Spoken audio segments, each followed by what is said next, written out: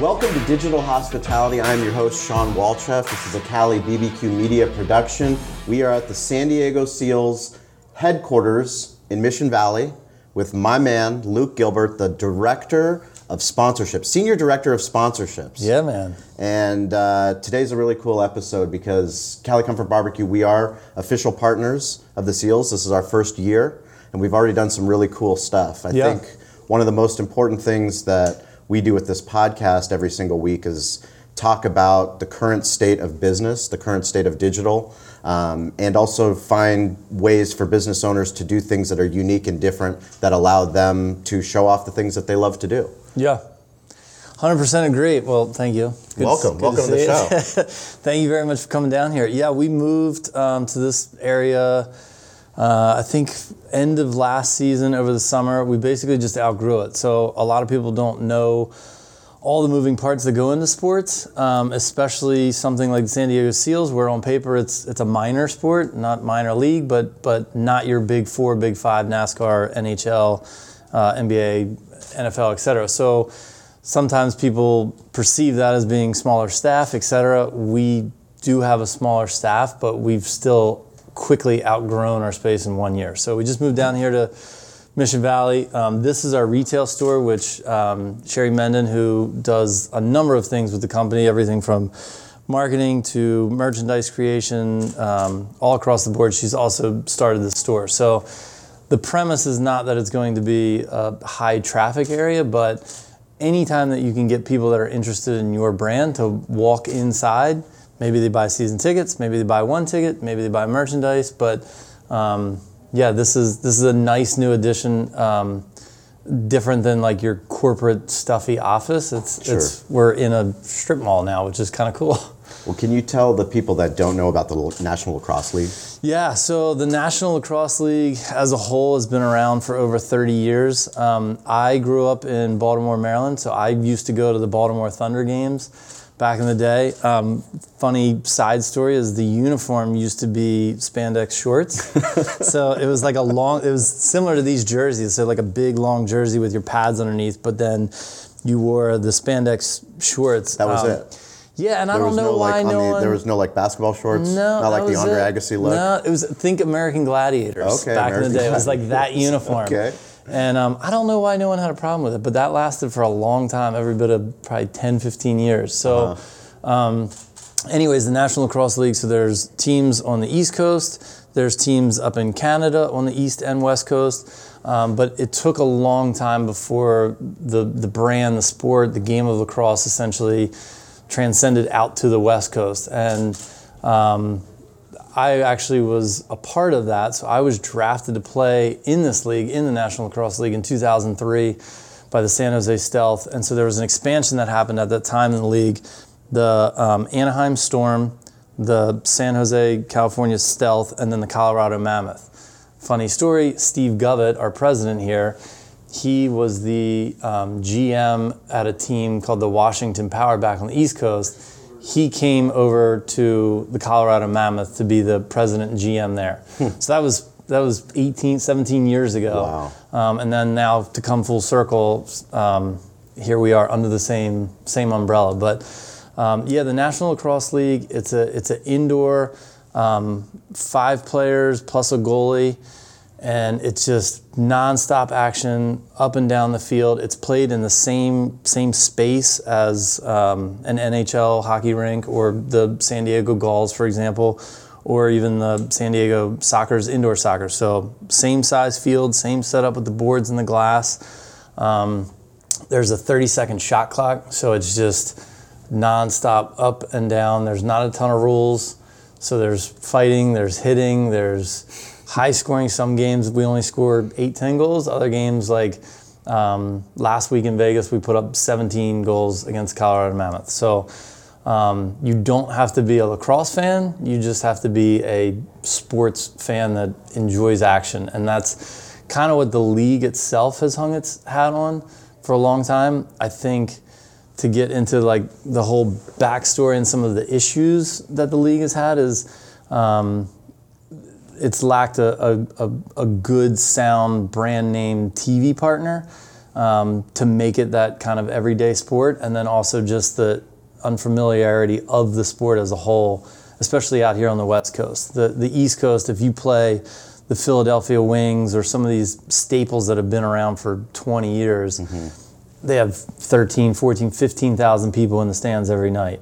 Some of the other Canadian teams where the indoor game really was born, and that's what most of the Canadian players grew up playing, the indoor box game, versus America, we play the outdoor game.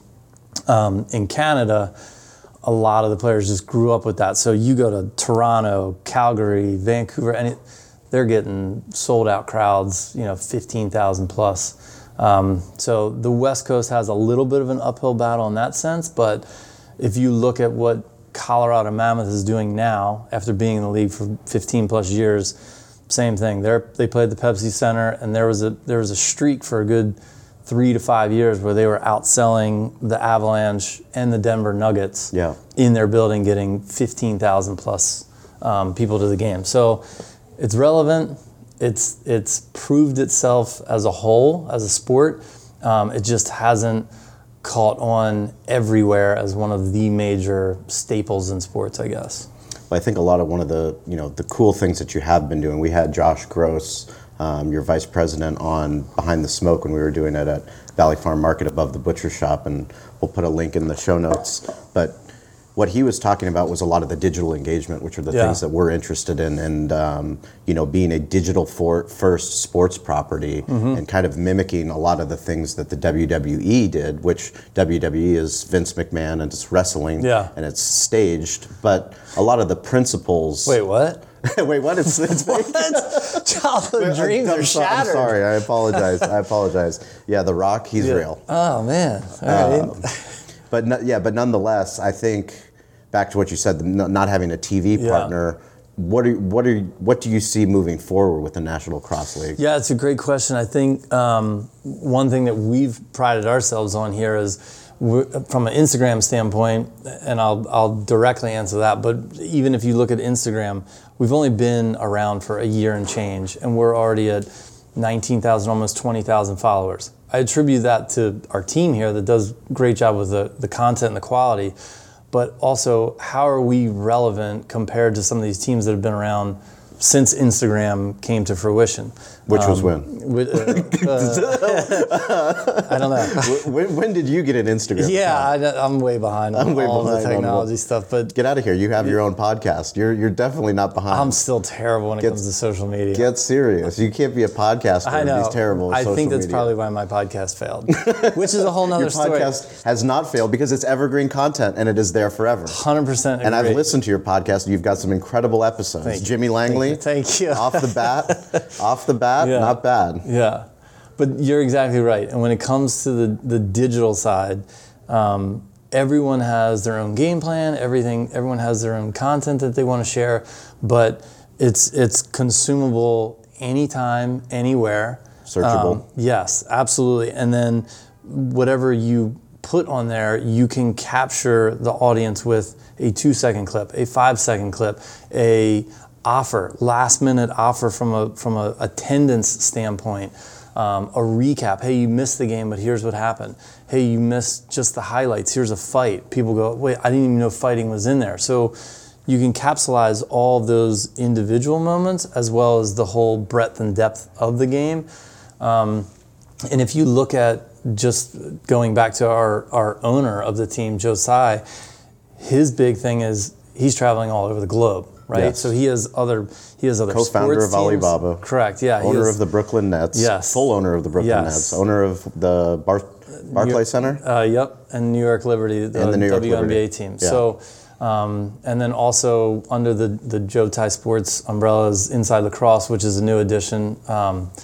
So he has all these different things under his portfolio. He's traveling all over the globe, having all different types of media or different meetings for other businesses. How can he stay close to the SEALs? How can he stay close to his other teams? Yes. And it literally comes down to that digital component. It comes. That is a great point. I'm so happy you said because I mean Joe. That's a perfect example. it's a perfect example because how do we stay in touch with the brands that we care about? And when I think about it for myself, when I think about it for my team, when I think about it for just my wife, you know, both of us, whether it's on Instagram, Facebook, LinkedIn, whether it's through email, we all have these digital touch points if you're not there in person, right? Yeah. Where you stay top of mind, where you're like, oh, that's interesting. I'm choosing to follow somebody. Like when you choose to follow, typically we don't unfollow. Yes. So you're choosing to follow, so give me the content that I want. Agreed. And there's a whole different slew of different avenues and rabbit holes we can go down on this, but this is digital hospitality. That's where we need to go. One of my issues is, the way I started in social media, which I was behind the curve because I was. We're all behind the curve. Let's put that out there.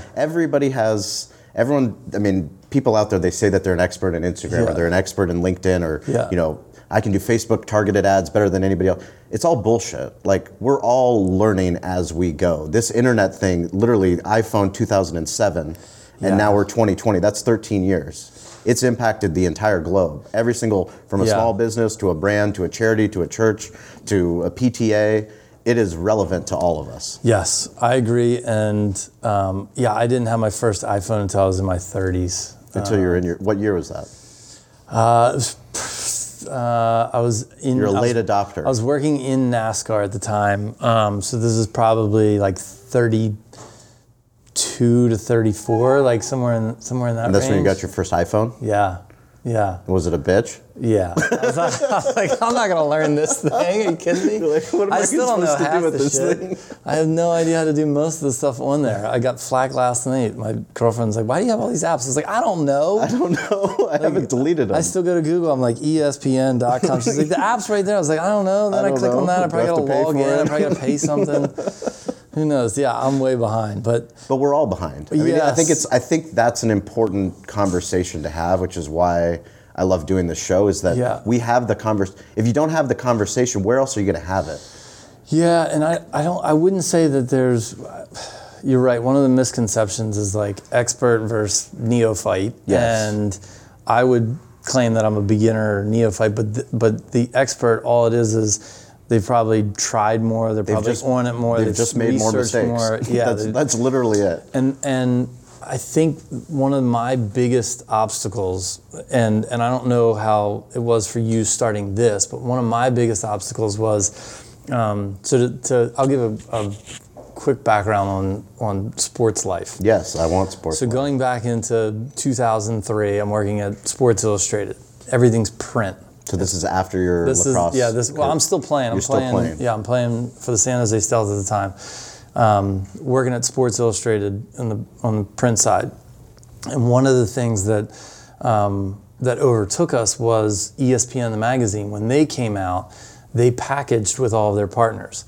So they went to all of their, because they had TV, and so they said, look, GMC, Ram trucks, you can still do your TV package, but tack on under 100,000, 500,000, whatever it is, and do, you know, a cover page or 4-color bleed in this magazine. And so they started packaging everything, and they held their prime content, their TV digital content on a pedestal to help offset and subsidize the print. Sure. And so all of a sudden, SI is getting passed in revenue sales, and all of a sudden we're losing subscribers because ESPN is way ahead. I ended up leaving there. And I worked in lacrosse and did. Why did you leave there? Did you see it happening? Because I find it fascinating. I mean, I've had the conversation, fortunate enough to have Jim Trotter, who works at NFL Network. He worked at ESPN. He worked at Sports Illustrated. He worked at the Union Tribune. I mean, literally, he's been at every legacy, old media, traditional media post that you can have.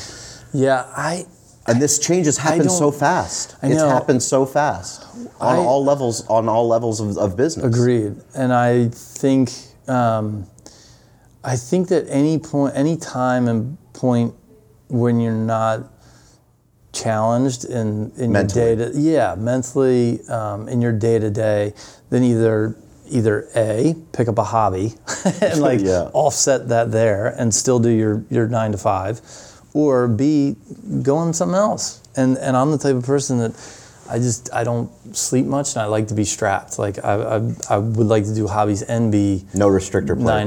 9 to 5. No all gas, all gas, no break. Yeah. And so, the print side. I'm not saying it was boring, but like you get to the point where you're like, I get it. Like we're doing some fun print stuff, but it's still. But they weren't making moves that mirrored what was happening in the world. No. And like that's a problem. No, and when the behavior where you're at in a company isn't mimicking what we're doing as a consumer, for sure. That's a problem. Absolutely. Because you can see it. The writing's on the wall.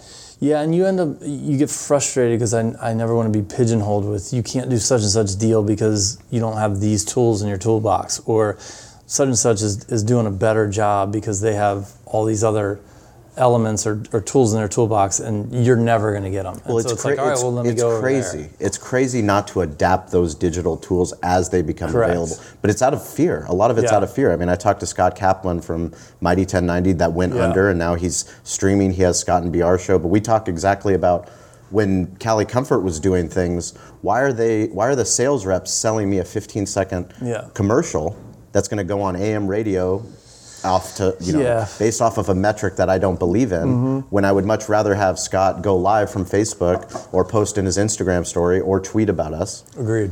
But they're not selling that. Yes. That's a frustrating thing. It is, and one of the things is once you get the bigger companies, there's so much red tape on navigating that it's just, because you need approval. Yeah. Approval to post. I don't like that. You don't like approval to post? I don't like being confined. I don't like red tape. I don't do well with that. Well, it's inauthentic.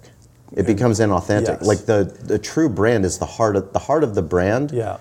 That's what compels somebody to choose to follow them Seth Godin talks about permission-based marketing. Literally, that's the world we live in. We choose, yes, I want that app on my phone. I might not use it, but I chose to download it. Don't regulate me. Yeah. Don't regulate me. No restrictor plate. Yeah. Well, so I leave there and ended up, fast forward, then I'm working at the Golden State Warriors, and I'm there when they were shit. When they were shitty? And then they were really good, and then they were back to like, not relevant. And so... How many years? I was there from 2005 to 2010. Okay. So 2007 was the We Believe year. First time the Warriors made the playoffs in 13 seasons. Made good money. Like, place blew up. It was electric. It was so fun. I had 2 cell phones. It was crazy. It was 2 iPhones? No, I had 2 flip phones? I had a Razor and a BlackBerry Trio. And a burner? Mm-hmm, yeah. And it was just crazy. I mean, you were just slinging. But like when they did that trade and got Steven Jackson and Al Harrington, and the team came together, and it was electric. It was absolutely incredible. They ended up going 2 rounds in the playoffs. That was still such an iconic sports moment. I think they ended up knocking out the Dallas Mavericks. I think they were the 8th best record at the time in NBA history.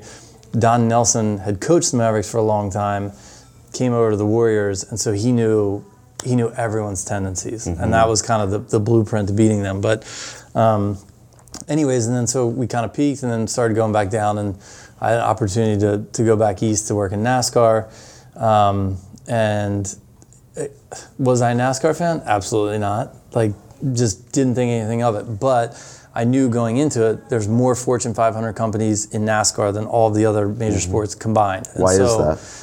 A couple reasons. One is just the breadth and depth that it stretches. So like, here we are in the merchandise shop of the Seals. Everything has seals on it. Plug in NASCAR. So if I'm one of the clients I worked with a lot was Joe Gibbs Racing. In their store, all this stuff says Interstate Batteries. It says M&M's. It says the actual brand. Then you go to the race, and you have tens of thousands of fans walking around with M&M's jacket, M&M's hat, M&M's shirt. Like, it's insane. They're wearing the brand because you paid X millions of dollars to this company to activate. Now all of a sudden, the fan base is glued to M&M's. It's like, no, I like Kyle Busch. I like Joe Gibbs Racing. Yeah, but you're wearing M&M's product. You're wearing Interstate Battery. You're wearing Monster. And think of the creative opportunity that the brand has to engage in that fan. It's absurd. And so that was a really fun, eye-opening lesson. And so now I have print, I have basketball background, I have NASCAR background, I have TV background, I have media agency background, just from all the different parts. And so then I transitioned, then I went into the analytics side. And so then it was like, all right, I've done the properties, I've done the brands, I've done the networks, some of these deals, where you're seeing all the different intricacies and the how everything works. But then I get to go and I work for Repucom, which essentially was bought by Nielsen Sports. But Repucom opens up the hood to keep these puns going. And you end up working with clients and they say, look, here's what we're spending. Here's our contract. Here's what it looks like. Now you tell me if I'm getting a good deal. And so now I'm on the other side, not even the buyer side. And I have all the details of how the deal went down. And my job is taking all of our tools and show them from an analytical approach, did you get the That's deal incredible. that you thought you wanted? And so it's like the Monday morning quarterback. it's the best. It's literally the best. you saw the game plan from both plays, from the one team and the other team. It was you watched how the play went out, and you get all the statistics. And so then you start to judge on what's good, what's beneficial for this party versus this party. What's a good key performance indicator? Everything. Yes. Everything. And so I'm in NASCAR, but primarily focused on all the NASCAR teams. Repucom basically had a monopoly across all of NASCAR. We did a deal with Oakley to basically do a full valuation of their global partnership in all of sports. So F1, Formula, their drivers, NASCAR, etc. And then that turned into, as Repucom began to build, it was me and really two other guys. We were working with NFL teams. We had almost every single team in Major League Baseball.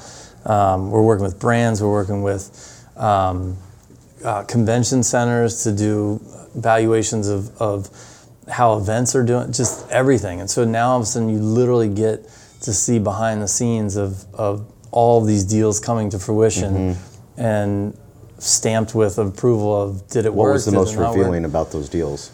What stood out the most? The most revealing was probably just the sheer disconnect between the team and the brand. Because so I'll give you an example. Bank of America. Bank of America was a really fun proposal. Or project. So Paul Smith, who's the old CEO of Repucom, flies in from Australia, and then Georgie Webb flies down from Stamford, Connecticut, and I'm in North Carolina at the time. All three of us meet with the executive team from Bank of America, and we go over this project that basically compiled every one of their baseball partnerships, their league-wide MLB deal, and then also all of their NFL partnerships. And it compared basically apples to apples. So using the same valuation numbers, the same scope and way that you're judging what works, what doesn't work, for lack of better terms, and you're putting everything against each other. So you're able to look at the Cardinals deal versus the San Diego Padres deal, the Houston Astros versus... That must have been fascinating. It was awesome. And then you go back to the teams and you're able to help negotiate, and you say, look, the Astros are doing this very well. We're paying them less money. You got two options. Either match it or give us more assets and we'll continue to pay whatever we're paying. And the disconnect that I started to see with the teams was just, it was very dejecting, to be honest, because Really? the teams are like, yeah, but I have this billboard and it's right there and you're supposed to be on it. Like, this is my prime inventory. I want you on that one, and I'm plugging you into this. And are these more physical? Physical, but it was also TV. It was a lot of TV. Physical, assets. more traditional. Very not traditional. Digital. N- Not very- digital no. that we're talking Completely off that, because at that time we didn't have a true valuation. We for still that. don't. No, we never will. But And so basically we went down that path, and it was like, that's what was a little dejecting, was the disconnect on the property side. And so from that point on, I was like, I'll never work in sports for the property again. Then I'm working in baseball. And so that was, I didn't think I was going to go that route. You had to get out. I did. Number of games. Yes. Like that you're there, your weekends, you can't, it's really hard to have a social life unless you're married and kids can come to the game and stuff. Unless your wife is in the front office. Yeah, pretty much. And then I'll skip ahead, and then FanPix, which was getting more into the digital side. So FanPix, that's where I was VP of brand engagement. Super unique idea, but very, very basic in all metrics. You go into a stadium. One of our accounts was the Staples Center. So we have the Kings, we have the Clippers, and we're working to finalize the Lakers. But so basically, you have 4 clusters around the arena. There's a cluster of 3 cameras in that corner, that corner, that corner, that corner. The technology was, when I hit the space bar on my laptop, all those cameras have the ability to capture in a split second pictures of every single fan in the stadium, all 18,000 people. Wow, that's incredible. And then it's able, if you have the app, you're able to upload, you're able to look at that picture. So I was going to say Kobe hits a 3 in the corner. Yeah. Kobe hits a 3 in the corner. It's time stamped. Crowd goes wild. Kobe ties the game with 2 minutes left. I can literally go into the app and see the picture of me in my seat during that time. That's I can incredible. share it out to social media. So me from FanPix, I now have your information. I know you're at the game. I'm tagging it. If I want to put a brand on it, I tag it. It was the most basic technology, but it fixed one of the fundamental issues of, you buy tickets from me to a game. I don't know if you ever went. Correct. So you buy 8 tickets from me. I don't know if you went. I don't know who the other 7 people are. I don't know if they changed hands 3 times, 4 times. You don't know if whatever. I sold them on StubHub. Exactly. But when you go onto this app, I'm in row 22, section 203. I'm telling you. And I'm here. Yeah. And this is my Facebook. So now I know where you live. I know how old you are. I know how many friends you have. I know that you just shared out this content. I know where you're sitting. I know Kobe's your favorite player because every post was when Kobe hit something. Yes. And so I have all this content, and it was just, wow. That's incredible information. It was so fun to be a part of it. Well, the data side is fascinating. It's especially in the aggregate. Once you're looking at compiling all of it and understanding that literally the world we live in, we're opting in. Like we're saying yes. When I get my iPhone, it's like, yes, Apple, yes, Gmail, yes, Google, yes, Facebook. Yep. You can have it all. I mean, but the privacy concerns for me as somebody that's so into social, so into digital, I don't have the privacy concerns that a lot of people that are hesitant to post on the internet, to do those things. But I also know that if a brand is true and authentic and they're not trying to compromise my data, obviously there's people that are going to hack that. But I know that if I'm giving the SEALs information that, yes, my son is going to be turning 3 at the end of June and my daughter is going to be turning 1 at the beginning, now you guys have that information. Should you decide to, market Little SEALs onesie to me and my wife, I'm going to be much more inclined to buy that because I've been to the game and I brought them to the game. But there was also another element, is that you owe me. So you owe me because I captured that picture for you. Oh yeah, absolutely. I have the technology in my arena, and FanPix gave you that picture that you would have never been able to capture. Correct. Of you, your whole family standing up cheering at the exact same time. And so now you're indebted, and you're like, take it, take my info, market me, like we're good. Sure. It was awesome, and that's a whole nother podcast on why that ended up falling apart. But it ended up getting purchased by a company in Australia after some things fell apart. But it was amazing. It was this close. So basically, we started to run out of funding. We burned too much cash too fast on getting away from the core of it. And so we had a number of properties, and my job was to, assign where are we going to deploy this at, all the arenas. So I had, from my background, I had all the connections, all these different stadiums, arenas, etc. Brands to help. Now you're getting approval from the sports property and also the venue, right? So there's double approvals? Yep. So essentially, though, the upside for them is there's two different platforms. One is I'll pay you to deploy this and give me such X marketing assets, which my background already knew, so how it's going to be effective. So I'll buy these sponsorship assets from you. It's going to be my content, and then know that when I send this out, it's going to have whatever brand I already sold this to. Mm-hmm. Or keep the inventory, don't charge me anything, you sell the inventory internally, and I'll deploy for free. So we had those two different models, and it really just came down to the sponsorship folks on the other end on what they were comfortable with. Mm-hmm. But yes, we did the deals, we had everything signed.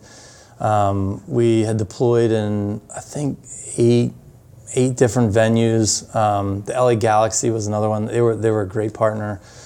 And so we had everything deployed, and we basically just started to run out of money so fast. And my thing was, so this is 2016, I guess. Yeah, 2016, 15, somewhere in there. My thing was, pull the plug on everything. Just get the Golden State Warriors. I work there. Yeah. I have the context. They're going to win the championship. They got KD. Oh, and by the way, the people that are attending those games are like uber rich and know how to deploy this globally, maybe, or they're going to just buy the company. They're going to buy they're going to buy the platform. They're going to buy the technology. So forget everyone else. We're almost out of money. Just get this deal done. Got the deal done. We're set to deploy in December, and we basically had a falling out with some of the investors and the board, and they said, look, we just want to sell. We don't want to burn it anymore. I'm just like, we'll have this thing up and running by January. Yes. Playoffs are April. They're going to win the champion, and they did end up. It's a big sports bet. I know, and they did end up winning the world championship that year, and it was like, if there was one team in a 6-month window we can throw all the money at, it's this, and we had the deal done, but we couldn't deploy. Oh man. Yeah, that one still. Does that one still keep you up at night? Yeah, it still bugs me. I'd have a pretty sick car out there in the parking lot. I saw your bike. You're an Iron Man, so you don't need a car. You don't need some sick car. You got a sick bike. I went off the deep end after that. After that, I was really bummed out, and I was like, F sports, F corporate America, like, I'm out. So that's when I started the podcast. That's when I bounced around. Why did you start the podcast? Because I feel like, very similar to what you and I are doing right now, if I read in an article how you started your company or how Airbnb was started, so like all different depths and context of companies, you're going to get the cookie cutter answer. Yes. And I don't want that. Like, I wanted the nuts and bolts of how you got started. How much money? What are the growing pains? Like, did your wife and kids hate you for a long time because you were working? Yes. You know, all of it. Like, don't give me the cookie cutter article that we can sum up in 3 pages. Don't give me the traditional media pitch that you had 5 minutes to be on a show. Exactly. You get to tell me your corporate speak of what your company is. No, I want the who the fuck you are. Yes, I want the real details. What kept you up at night? Yeah. And what was the fight about? And so that was my goal, and it was taking the whole, fight about. Never anything. Right. And so it was taking the same context of RepuCom and getting the analytical approach to businesses. And so it's called Vicariously, and the whole premise is unique entrepreneurs who are successfully pursuing their craft, like whatever it is, whether it's small or big, or in their mind small or big. And I'll get back to it. It's just on hold, but it was fascinating because I had and have the entrepreneurial spirit. But a lot of times what you need to do is talk to other people, and they're like, I didn't have a fucking clue what I was doing. Yeah. Like, I went for it. Adam Moyer from Knockaround, he was on the show. He's a good friend. He's a sponsor of the Seals. He's like, look, I started with $500. Like, I bought a domain.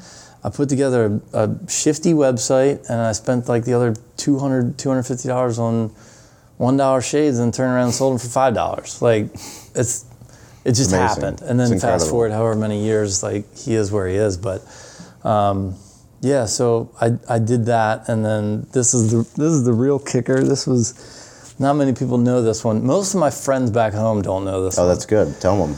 Tell the internet. So I decided to be a flight attendant. A flight attendant? Yeah. No way. Yeah. So I had traveled around. I was doing this podcast. I'm burning through money. And I was like, you know what? My buddy and I... Yeah, he did. Flight attendant. This is fantastic. 6'5". Yeah, you're a big man. You're a large man. I don't fit on every plane. Let me help you with that baggage. And so I'm traveling around, whatever, and my buddy and I decide to go on this trip for his 40th, and we go to we go to London, we go to Paris, and we're in Paris. We're sitting at the Eiffel Tower. This is all podcast money you're spending, right? Yeah. Oh, yeah. So we're in Paris. We're sitting at the Eiffel Tower, and we're just chilling. And these two girls end up sitting next to us, and they're having fun. We start talking to them. They're like, "Let's go out tonight, this and that." And we just didn't want to. We didn't want to end the night. They're like, "No, we got to go." I was like, "What the hell? Why? Who comes to Paris for one day?" And they're like, "We're flight attendants." I end up staying in touch with the one girl, and I just peppered her with questions like, how much? What are the perks? How's it work? Like, give me. And over the next 6 months, she just slowly like convinced me that it was worth a shot. I had some friends at Virgin America from back when I was working at the Warriors. They were launching Virgin America, so like that brand, that product was always kind of near and dear to me. Uh-huh. And so Virgin America was hiring. Are there any photos of you being a flight attendant? They're around. They're around. During this clip, we can drop one in. We're gonna put it in the show notes. Stover's gonna love that. Yeah, and all your friends too. So I was a flight attendant for like 18 months. And That's awesome. Yeah, I flew around. I met some great people. My girlfriend. Did you put it on your resume for the SEALs? No. Well, they know now. No, yeah, my live-in girlfriend is currently a flight attendant. Oh, really? So I did you meet her while you guys were we were flying? in the same graduating class. Oh, look at you! Yeah, regular. I was the third, DiCaprio. I was the third oldest member of that. The third oldest. But yeah, so it was great. It was awesome. I learned a lot. Recharge your batteries. 100%, like 100%, and to come full circle, I go from very traditional to all of a sudden everyone I'm around is like 23, 22 to like 26, like for the most part. Because Virgin America is very like young, hip, cool brand, sexy. All the girls are wearing, tight, small red dress. Like, it's a fun brand. No knock on Alaska, Delta, United, but... Southwest. Yeah. You weren't telling jokes? Southwest is cool, but you weren't telling jokes? Southwest Put you on a mic? Khakis and a cheesy blue polo. Like, what were you wearing? It's J. Crew, right? J. Crew, like a gray shirt, slacks, like real simple, like very. You didn't similar. tell jokes when you were doing the safety? I did. Can you walk us through the safety? I don't remember it anymore, but I did a lot of impersonations. I did a lot of really. Yeah, I would do like a country accent. I do my Baltimore accent. What's a Baltimore accent? Oh, we on flight 1422 head to Baltimore. Go ahead and bring them seats all the way up. If you need beverages, they're for purchase in the back. $8, hon. And people would just be like, "That's pretty good. I see them all. I'll tell you. Hold on, not to get too off topic here. I'll tell you what my absolute funnest one was, from an accent standpoint. We did it. It was a short trip. It was we went from San Francisco, Seattle, Portland, back to Seattle, called it a night. Every single trip I did a different accent. And so like I started the flight and I was like, ladies and gentlemen, welcome to flight 1762. We're headed to San Francisco. And so I like did that voice. Then we landed. I was like, howdy y'all, we landed. We are here in Portland. Go ahead and bring them seats back, pop them tables up, grab them cowboy boots underneath your seats, put them back on. We're about to deplane. And so like I just kept changing up. I constantly see these heads like, what the hell is going on? There's only one guy on this plane. It's all women, this one guy. Who the hell's on this mic? So that was fun. But my best one of all time was, I'm going through with the cart service, and this woman asked me for Prosecco.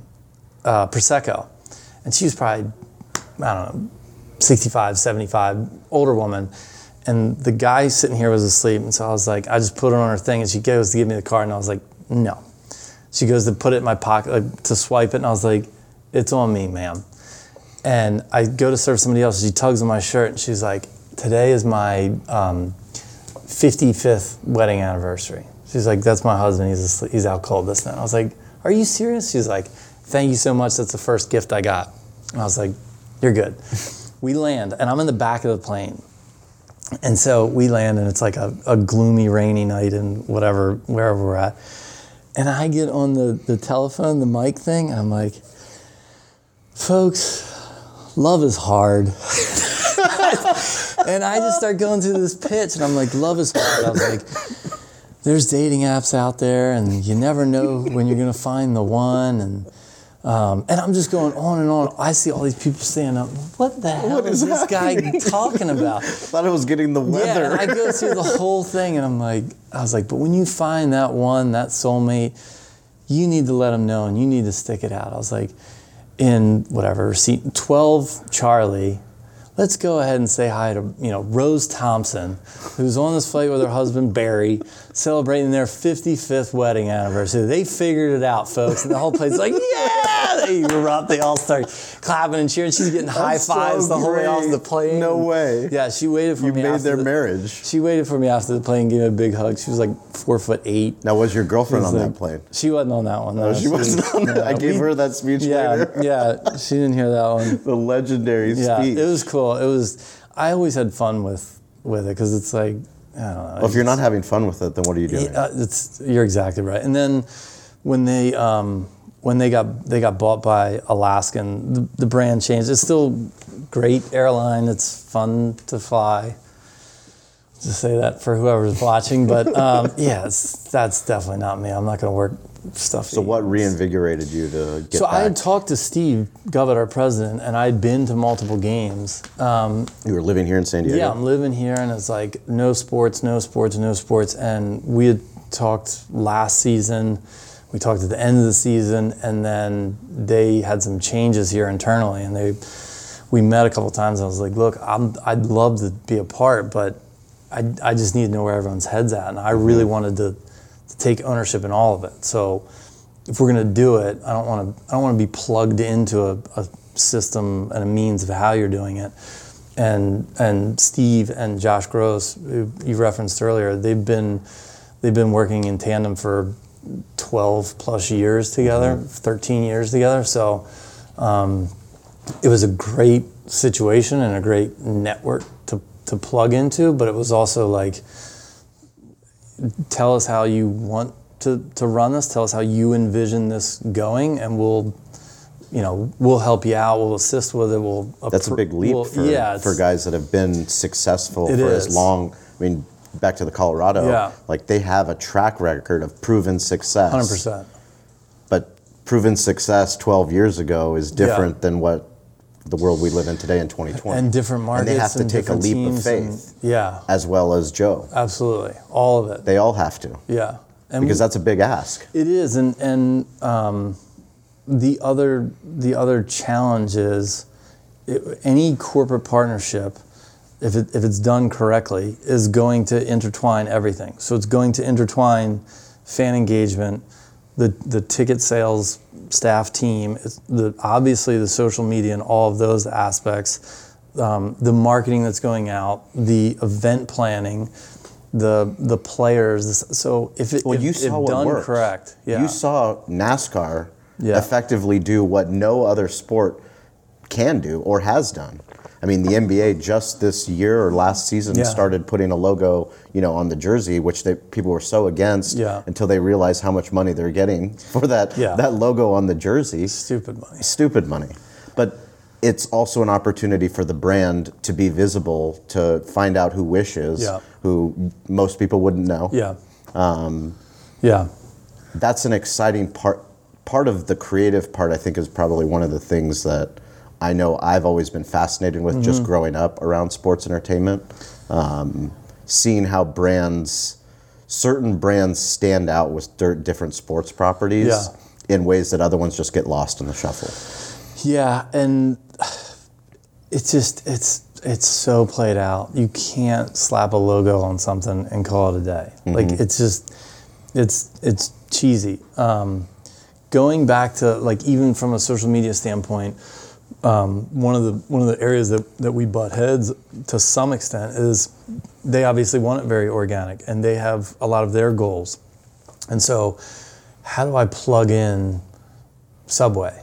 How do I plug in Subway, which is they've done every ad, they've been in market, what they are, the logo. And so how do you take somebody like that who has very traditional media for the most part, married with National Lacrosse and some of our players, how do you naturally plug Subway into our Instagram posts or our Instagram stories? Very difficult to do. It is, especially without being salesy. And so I don't ever want to commit us to doing two things. I don't want us to ever be cheesy and come across salesy. Overpromise and underdeliver. It's not worth it. And then the second thing is I'll never go to a partner and say, we're going to promise you this many tweets or this many Instagram impressions, because that's just absurd. If it works, it works. But you don't want to put that. You don't want to put that cap on it from either side, the high or the low. And it's just some of the static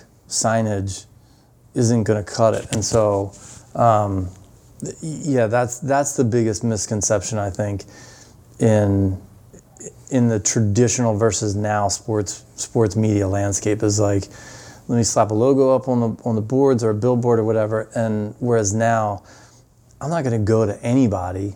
I never went to you with anything cheesy. I went with it with we'll have the signage in stadium, so everyone knows that you're a partner of us when they stare at it. When it's on Fox 5 San Diego, they're going to see that you're a partner.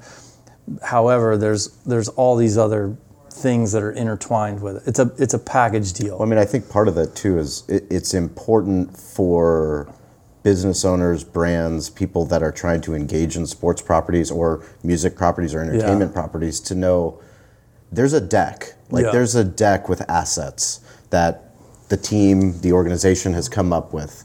But it's really the people that you're working with in that organization that if I can't count on you to listen to me to what I care about, then it's not going to work. Yeah. Like you can come and tell me you have all the solutions to my business to help us scale, but that's not going to work if you're not listening to what I'm saying. And the cool thing is when you find people like your organization that are willing to do the things that we're at, you can do some really cool stuff. Yeah. No, I totally agree. And we've now done, we now have our own podcast. We try and be pretty creative from a social media standpoint. One of the integrations, which you've seen before, is the with Indian Motorcycles of San Diego. We did a behind the scenes so we have that YouTube video slingshot, right? That we created content all together. It's awesome. With Joe Ty coming out, the commissioner of the National Lacrosse League. We were at the brewery. Everything about it was the National Lacrosse League retweeted it out because they were so happy about but that's something that's exciting that you can do on a ground level, grassroots level, if you have creative partners that are willing to do cool stuff. Agreed. Yeah, I totally agree. And from that, they basically asked us to do more from a social standpoint. We take that Polaris slingshot, and we did a skit where we reenacted the guys going to Vegas. Yes, rad. I saw that. Sure, we could plug in any of these cars in the parking lot people drive, or we could take our brand. So important. Yeah. Because you're doing it from a relationship standpoint, but you're also creating content that they can repurpose for their own social media, which they need to be doing anyways. Agreed. And that's the key formula. One of the things I do want to talk about before we let you go back to your job is today's February 12th. That's when we're recording. Yesterday, the Seals made an announcement. Yeah. And I think from a sports entertainment standpoint, there are things that you try to do creatively that are outside of the box. Tell us about the Battle of Midway. How much work went into getting it announced, planned, and then what happened yesterday? Yeah. So to go back when the schedule was announced, because there's the San Diego Gulls, San Diego Sockers, San Diego Seals, tons of concerts, tons of family events. There's a lot going on at Pechanga Arena. We had a gap where we basically didn't have a home game time slot for quite some time.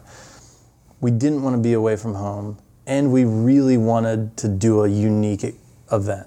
So we wanted to find a new area that we could have a home game and make it memorable. And so we always play down towards the city, PB, et cetera, sports arena. Well, what if we had it in a different location that maybe now all of a sudden it's easier for our North County, easier for our East County, and by the way, it's insanely unique. And so we vetted a ton of different properties, and where it came out to was we're set to play on the actual runway, rumble on the runway at the Miramar Air Base. And so this started 4+ months ago.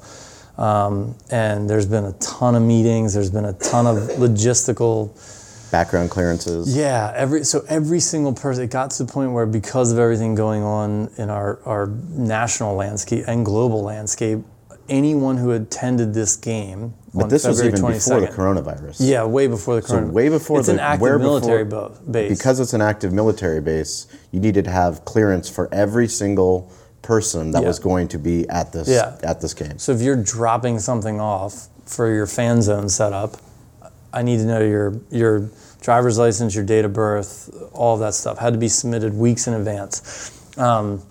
So beyond the whole spectrum of how do we get 5,000 seat stadium built? How do we get brand new boards, glass, everything purchased for this game? How do we get the audio, video, the Jumbotron, the TV setup, the light? How do we get all that stuff put on for a 3 to 6 hour event on an active military base runway? A lot of moving parts. Oh, by the way, then there's this whole background check for everyone who's coming on the base. And so it was a lot, but we did it. We're there. Yeah. We're 10 2 days weeks out. 10 days out. Not even 2 weeks. So fan zone set, all the production set, the boards. We just finished doing a trial run over at Pechanga last weekend. We set the whole thing up to see what it was going to look like with a new company.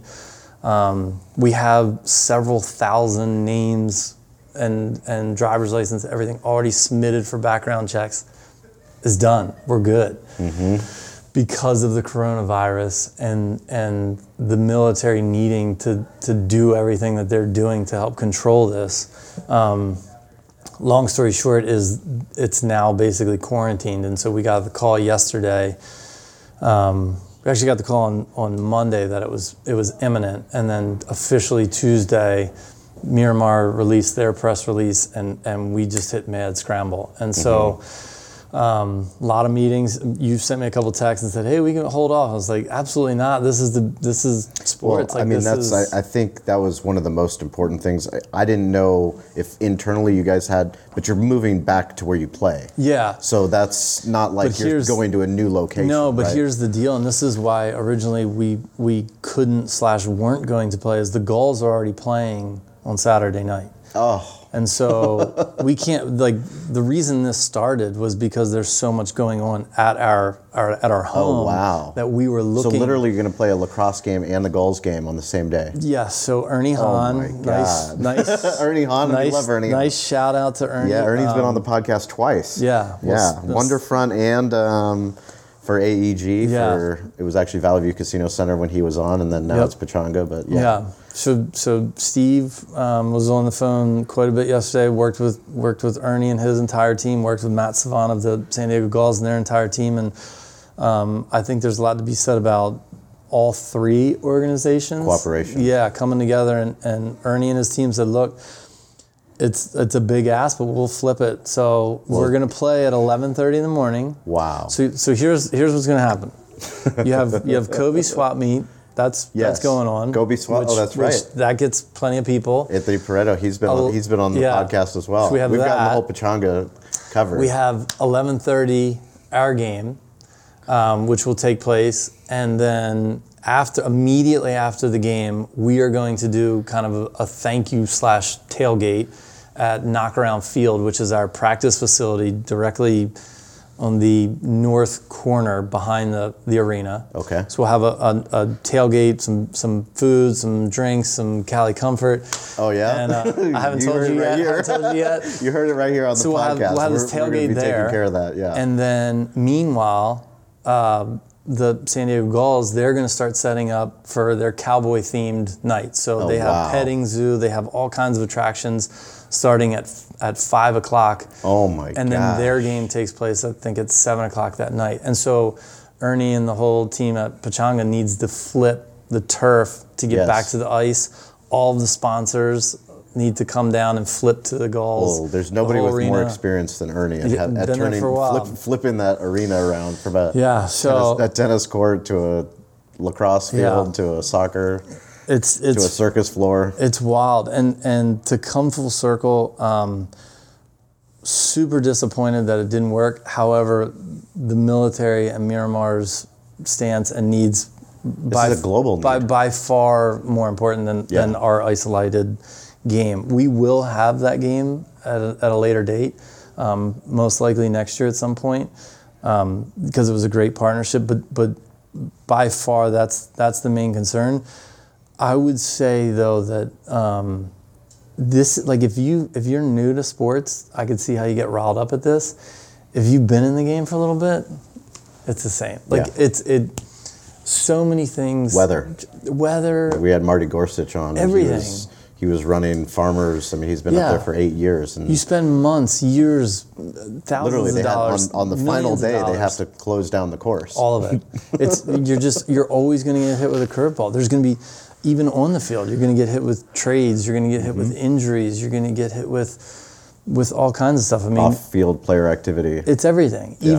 Even with the Chargers. I mean, you saw families and lives have to either lose their jobs or get picked up and uprooted. Yep. We just saw it with another team here in San Diego getting uprooted. So it's par for the course.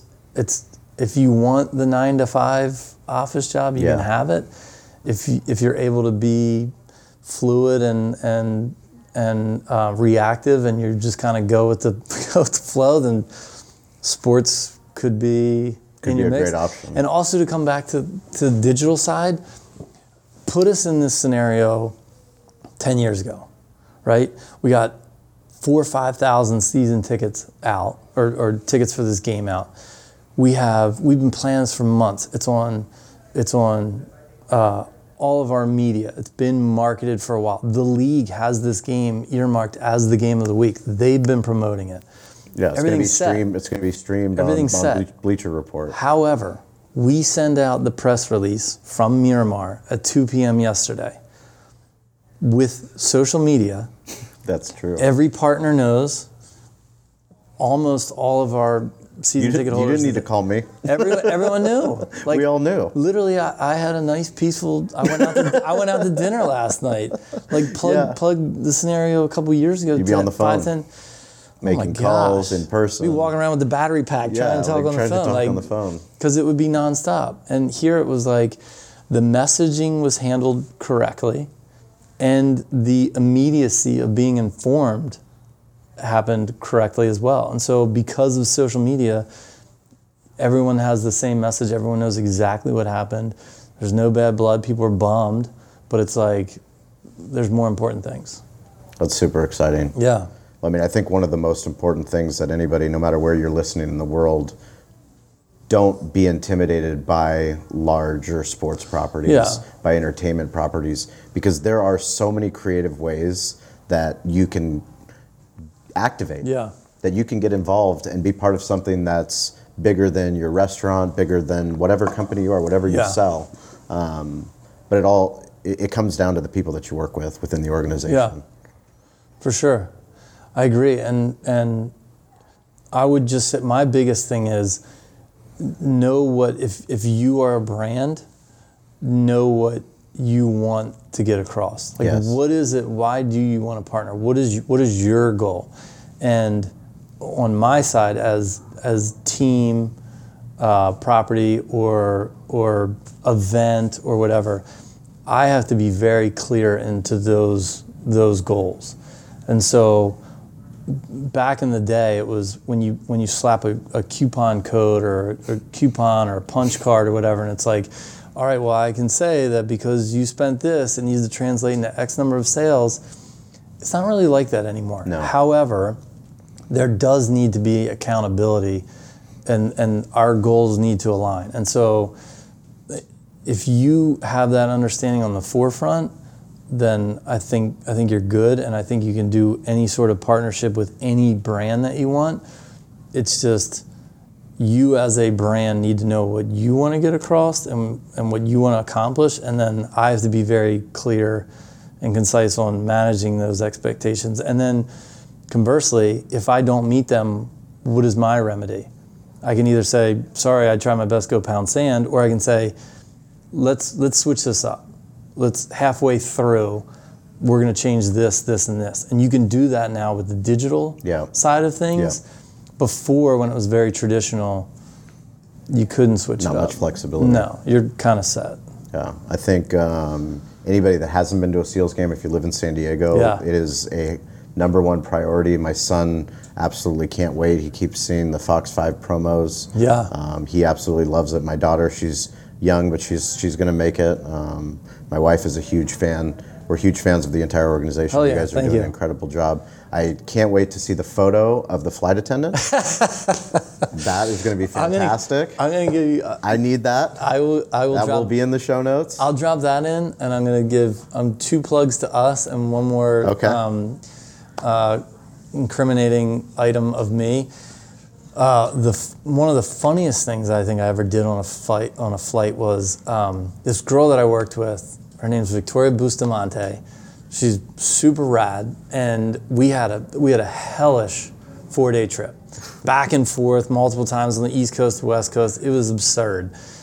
One of her extensions fell out. She has long black hair, and I had just gotten a fresh cut, and we took her extension and slapped it on the back, and I rocked like a 2-foot, 3-foot rat tail for the flight, and the gasps that I heard. What was your accent?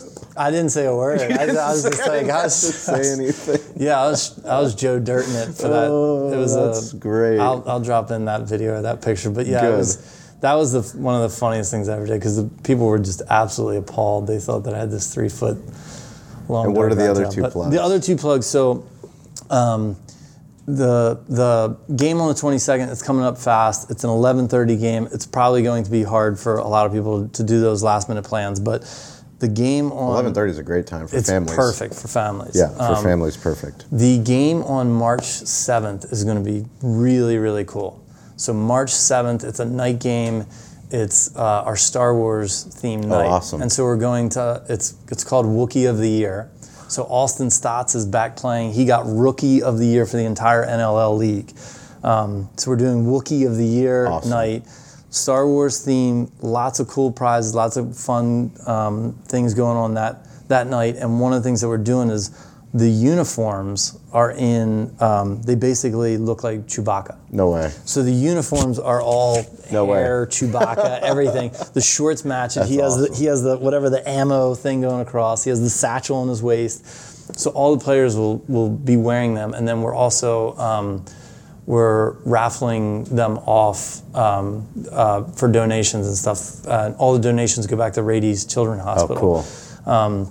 Super cool event. That game, March 7th, is going to be really, really... That sounds amazing. It's going to be a really fun one. And then the other one is, right now, with our partner, Coronado Brewing, we have a party pack in market. If you can't get behind this, then you have issues. But it's $29. You get 2 tickets and 4 beers. No. Yeah. Seriously?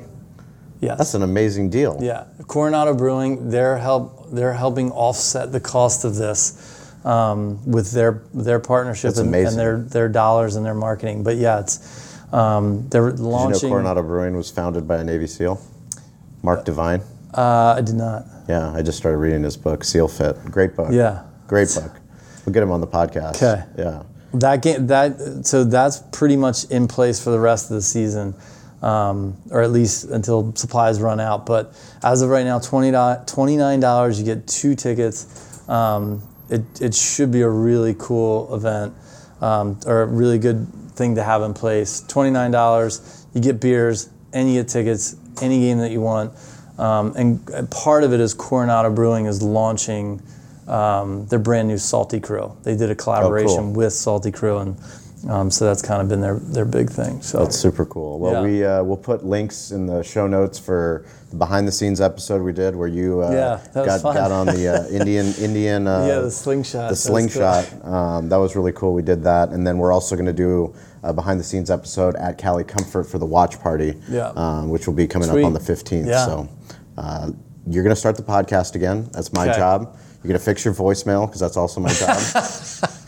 So if you don't have if your voicemail just says, "Oh, thank you for calling 619-555," change your voicemail. Okay. This is an audio world. We're all transitioning into an audio world. Make an impact. Make a statement. You're right. But yeah, thank you guys for tuning in to the podcast. Thank you for everything that you do. Thank you, You're brother. badass. I appreciate it. Thank you. Thank you very much. Go Seals.